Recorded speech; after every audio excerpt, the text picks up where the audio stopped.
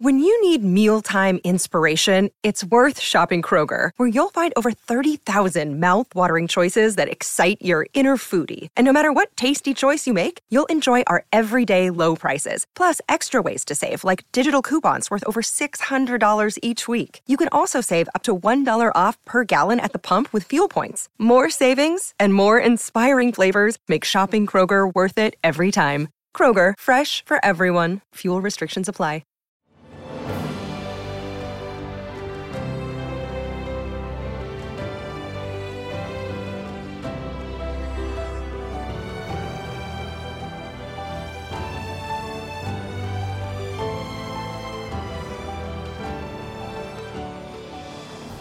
Welcome to the newest episode of Beyond the Fame with Jason Fraley. I'm your host, Jason Fraley, picking the brains of the top filmmakers, musicians, and artists of our time. Brian Austin Green visits Washington, D.C. for the world premiere of his new movie Bootyology at the D.C. Independent Film Forum tomorrow. We spoke about the new indie flick, as well as the legacy of his role in Beverly Hills 90210.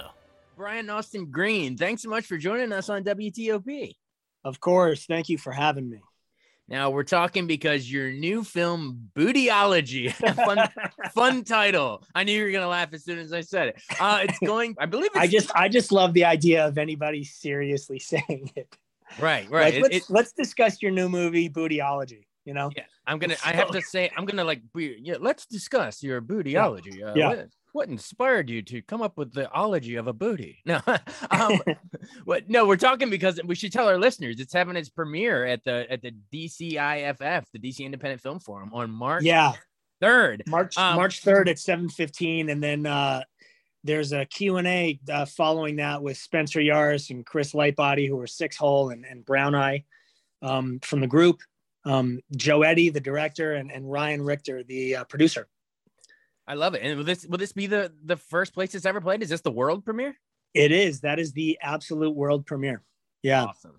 That is so great. Well, before we get any further in, hit us with the premise. What's it about? I know it's like a mockumentary, you know, like we've seen Spinal Tap and so many good ones. Yeah, it's a tough one. I mean, it is a mockumentary in the sense of that it's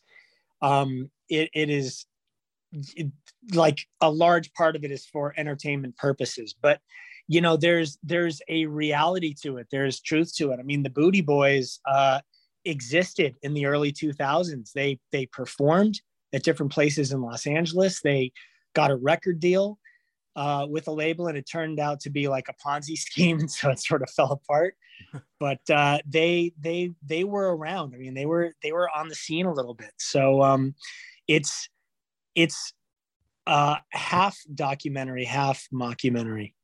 Okay, so there is actual it's like a documentary elements to this. It's not just people cast to play the Booty Boys. Yeah, no. When they first approached me about it, I was like, God, I haven't heard of them. I thought the whole thing was a joke, and they were like, oh no, it's real. They actually existed. We have in the documentary, you'll see tons of film footage of them performing in the early 2000s at different places.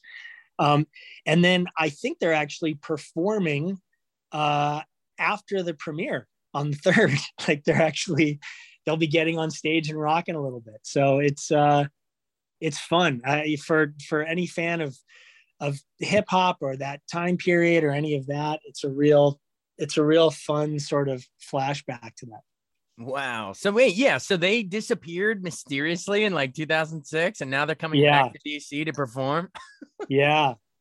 So they just got into their new lives and their new stuff, but you know, hip hop and rap just never completely went away for them. And at one point they were like, you know what, we have enough footage and enough stuff, and we still have all of these like mixed and mastered songs. We should do something with this.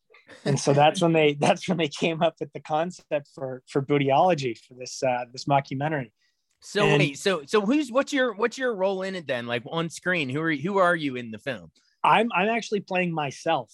So it turns out that they talk about, I don't know if it was just in the film or if it was in real life, but one of the MCs that they really looked up to was me in the 90s. yeah. So I come on to, to obviously be on camera and sort of support them, but it's a real fun mockumentary style interview.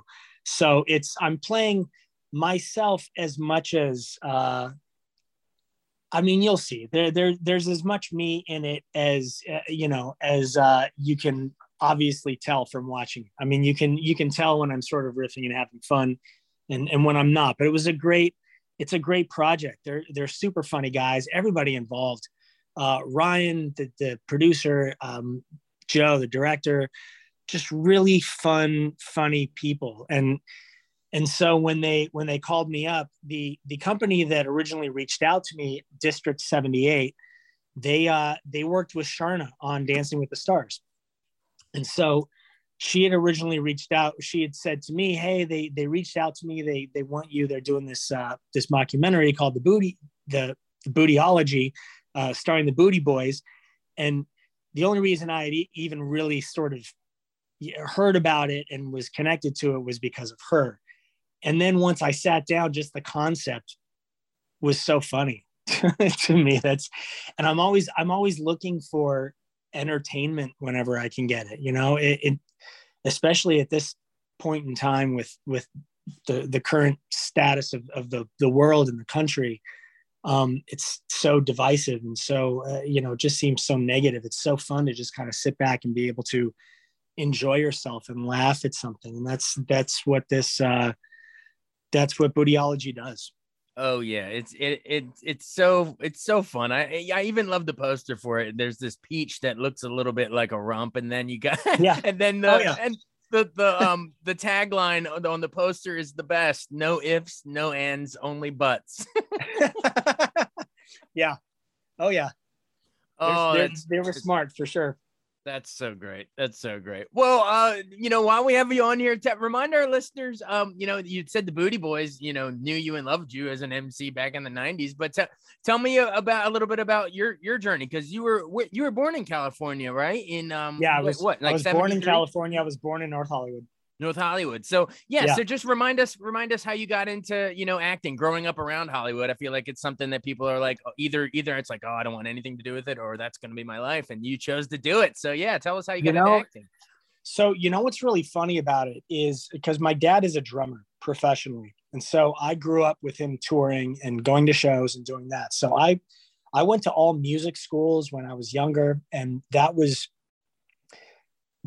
kind of my plan. Was I figured eventually I was going to be playing drums for somebody.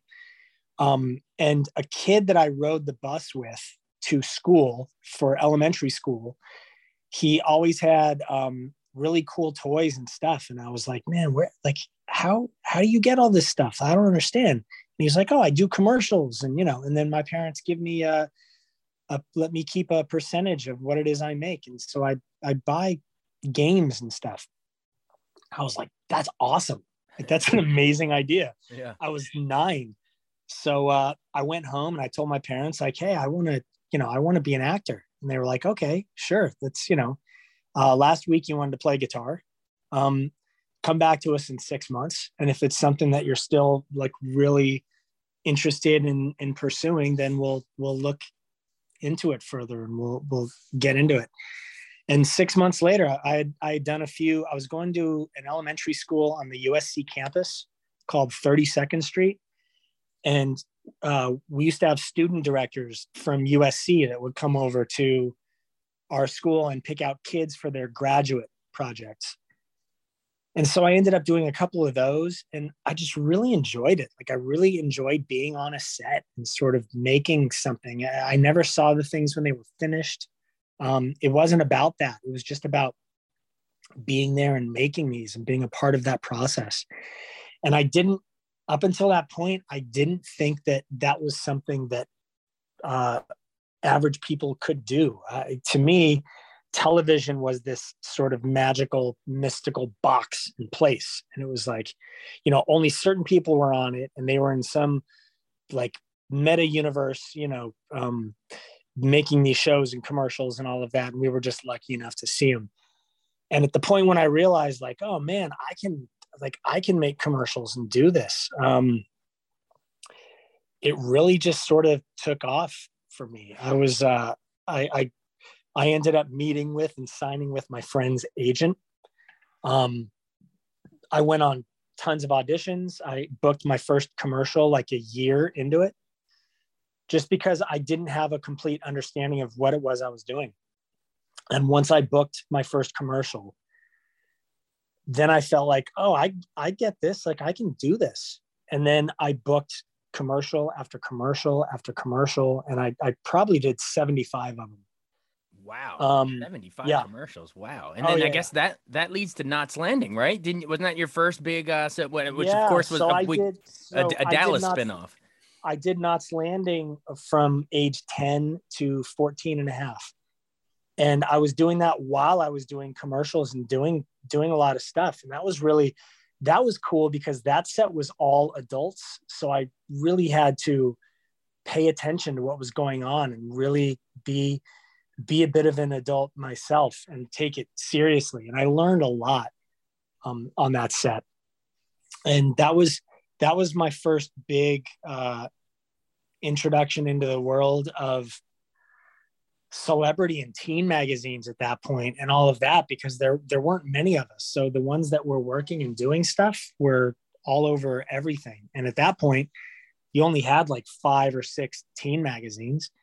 And I was in all of them from that show because I was really the only kid on that show. Right. And then if you thought that was a lot, then I'm sure 90210 was right. You were just over everything. How did the creator, Darren Star, and then producer Aaron Spelling, how did they find you? How'd they pluck you to do that? Because David Silver became iconic. Yeah. So what I've heard since, and had heard during, was that Tori used to read a lot of teen magazines because Tori and I are the same age. And she used to see me in teen magazines from Knots Landing. So no way. when 90210 came around, she told her dad, like, hey, you should see this guy. Cause he's already in these and doing stuff. So I don't think I was on Darren Starr's radar because Darren hadn't really done much of anything at that point. I mean, 90210 was sort of this big project for him. And it was a big thing for Aaron because it was kind of his last go around. If it didn't succeed, he was going to bow out gracefully and, and having made a couple dozen, amazing shows at that point. So we did the pilot for it. I auditioned for it. I auditioned with Doug Emerson and a few of the other people, Ian Ziering and a couple of the other people that were on the show. And did the pilot, and then sort of the rest is history, I guess. Well, what was so great about it really is TV history. It's funny to say that because you grew up doing it, and we all grew up watching it, and so it's weird to say the word history. But I guess looking back at you were part of TV history. What do you think made the show so special and that role? I mean, you guys tackled a lot of teen issues and that kind of stuff. But you know what? Explain to some maybe like a younger listener who they can't quite grasp what it was like pre-streaming, like TV. This was like must-watch stuff, man. Yeah. This was a show like this, I don't think would have survived I know it wouldn't have survived in a time period like the current one. It really changed lives when it came out, because up until that point, there was nothing like it that had ever been on television. There was never a nighttime drama that was just for kids, starring kids, that followed their lives exactly. Like when it was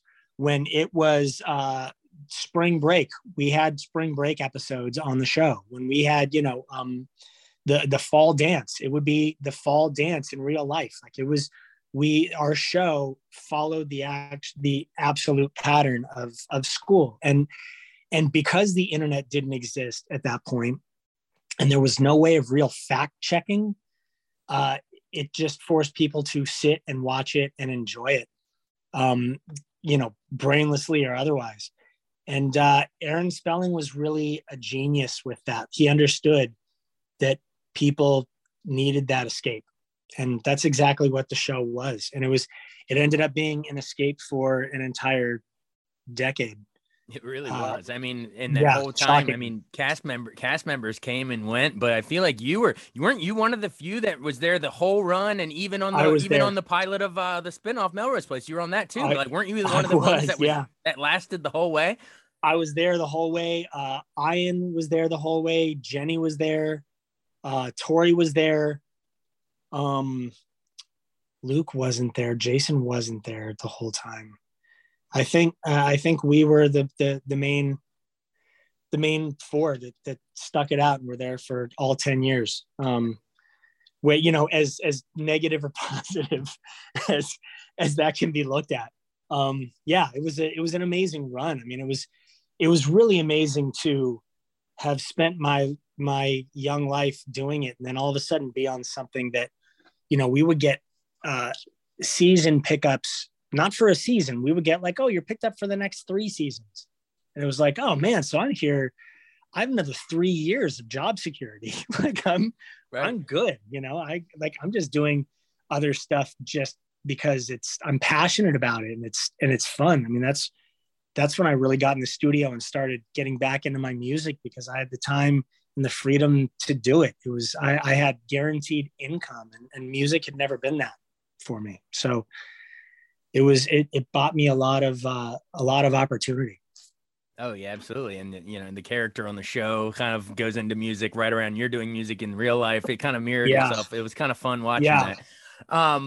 Did you know, when after that, do you sit back and watch, you know, all these other imitations, you know, we mentioned Melrose Place, but do you sit back and you see, you know, every time you see a Dawson's Creek or the OC or One Tree Hill, I think you did a cameo or something, tried out for it or something, but yeah. Anyway. I was, they were talking to me about coming and doing a season or so of One Tree Hill, but then it just didn't work out. Okay, yeah, but my question was, when you see all these imitators, like all those shows, do you sit back and just with like a smile of pride, like, you know, hey, you know, we started all that?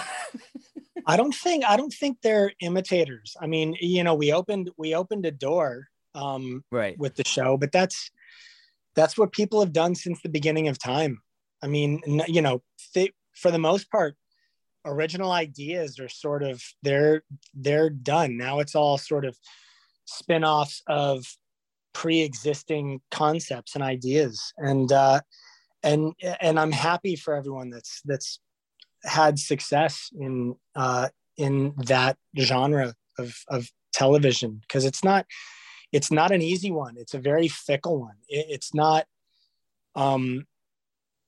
there are a ton of them, and there are only a few that really hit and do well. And then the rest sort of come and go. And there are a handful of them that, you know, that Spelling did after 90210, Models Inc. And there were shows where it was like, it wasn't a tried and true genre. It was, you just had to have a cast that struck some sort of magical chord, and people were interested and wanted to watch.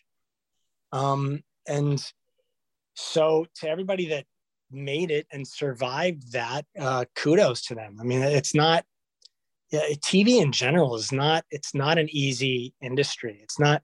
If it was, everybody would be making television. Every network would be on top, and everybody'd be making $1 billion doing it. And you know, and you don't know. I mean, you have big time movie stars cross over and do television shows that fail, and you just saw their name and you thought for sure, like, oh, well, that's going to go for 10 years.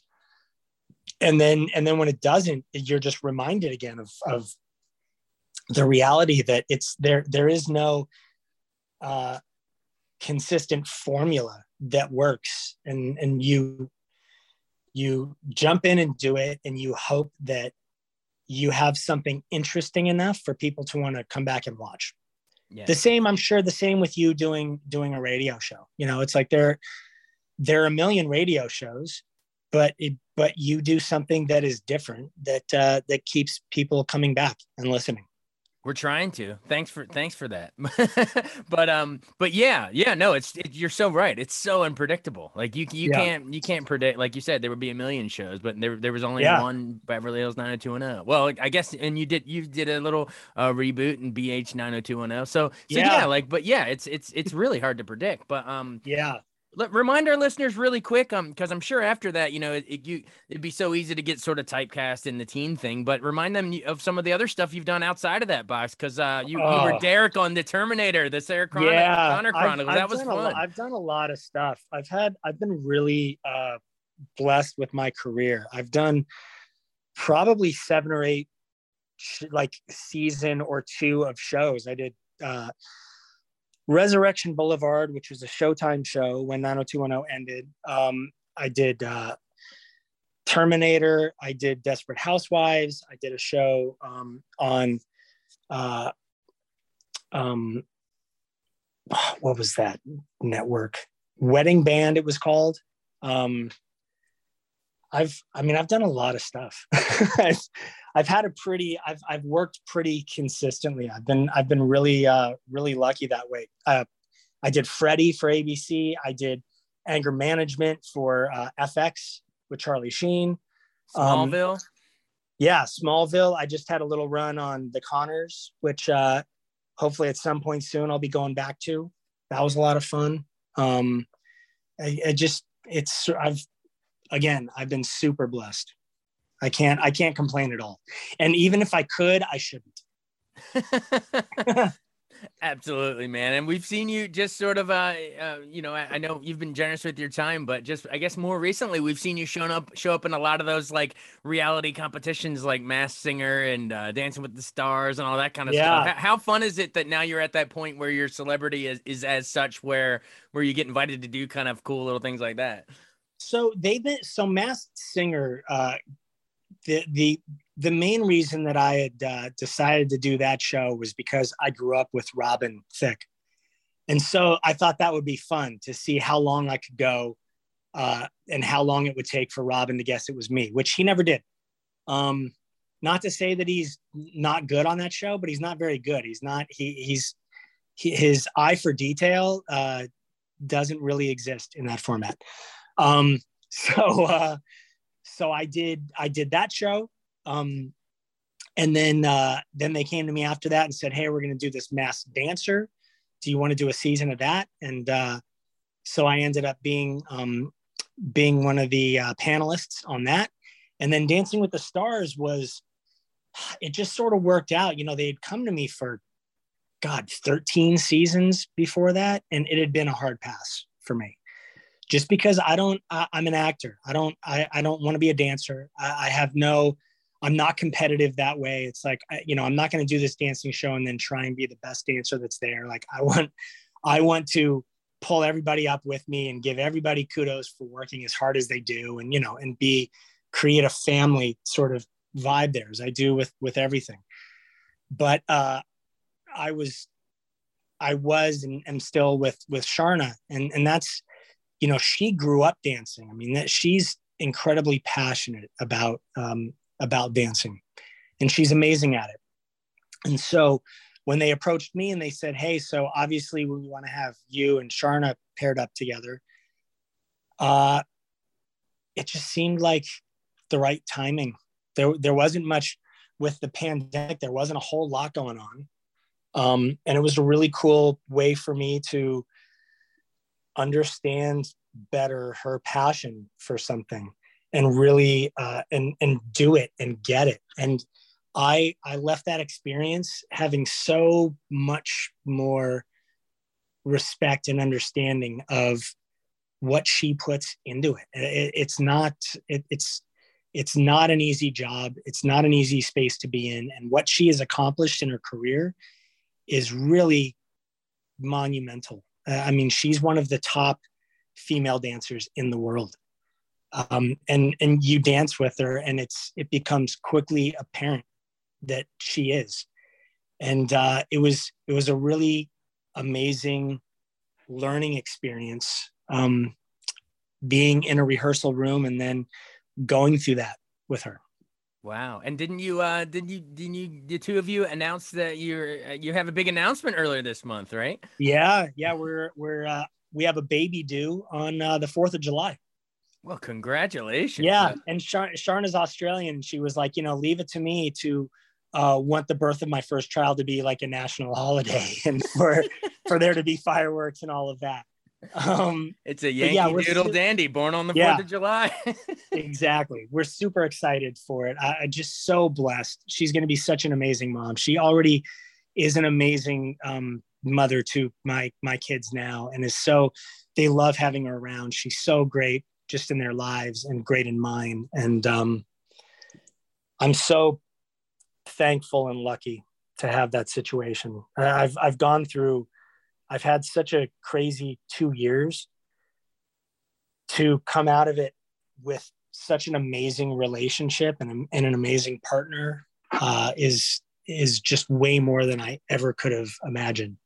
But it's amazing. Sometimes one door has to close, like really for another door to open. And I feel like that's what the past 2 years with all the negative, that was just a big catalyst for me for change and really finding who I wanted to be as a person and a parent and as a friend and as a son and all of that. And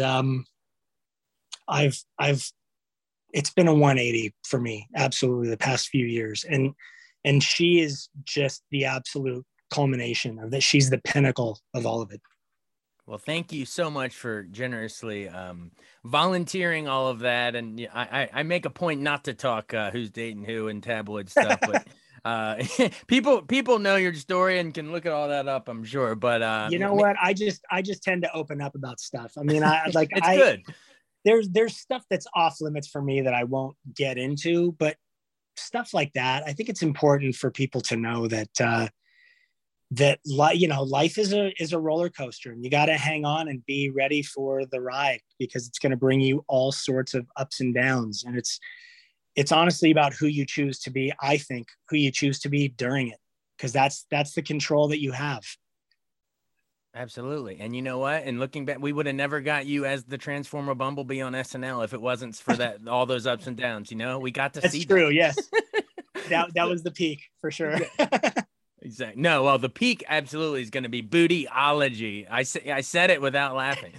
Bootyology. But no, it's going to be playing at the DC IFF world premiere on March 3rd. And as Brian Austin Green said, the actual rap duo, the Booty Boys, the real LA-based group, is going to be coming and performing. So they'll be doing a Q&A after the show, and then they'll be performing as well.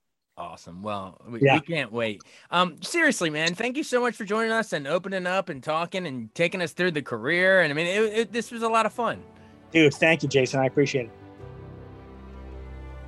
Thanks so much for joining us on Beyond the Fame with Jason Fraley. Remember to hit the subscribe button and give us a 5-star rating if you like what you hear. We'll see you next time.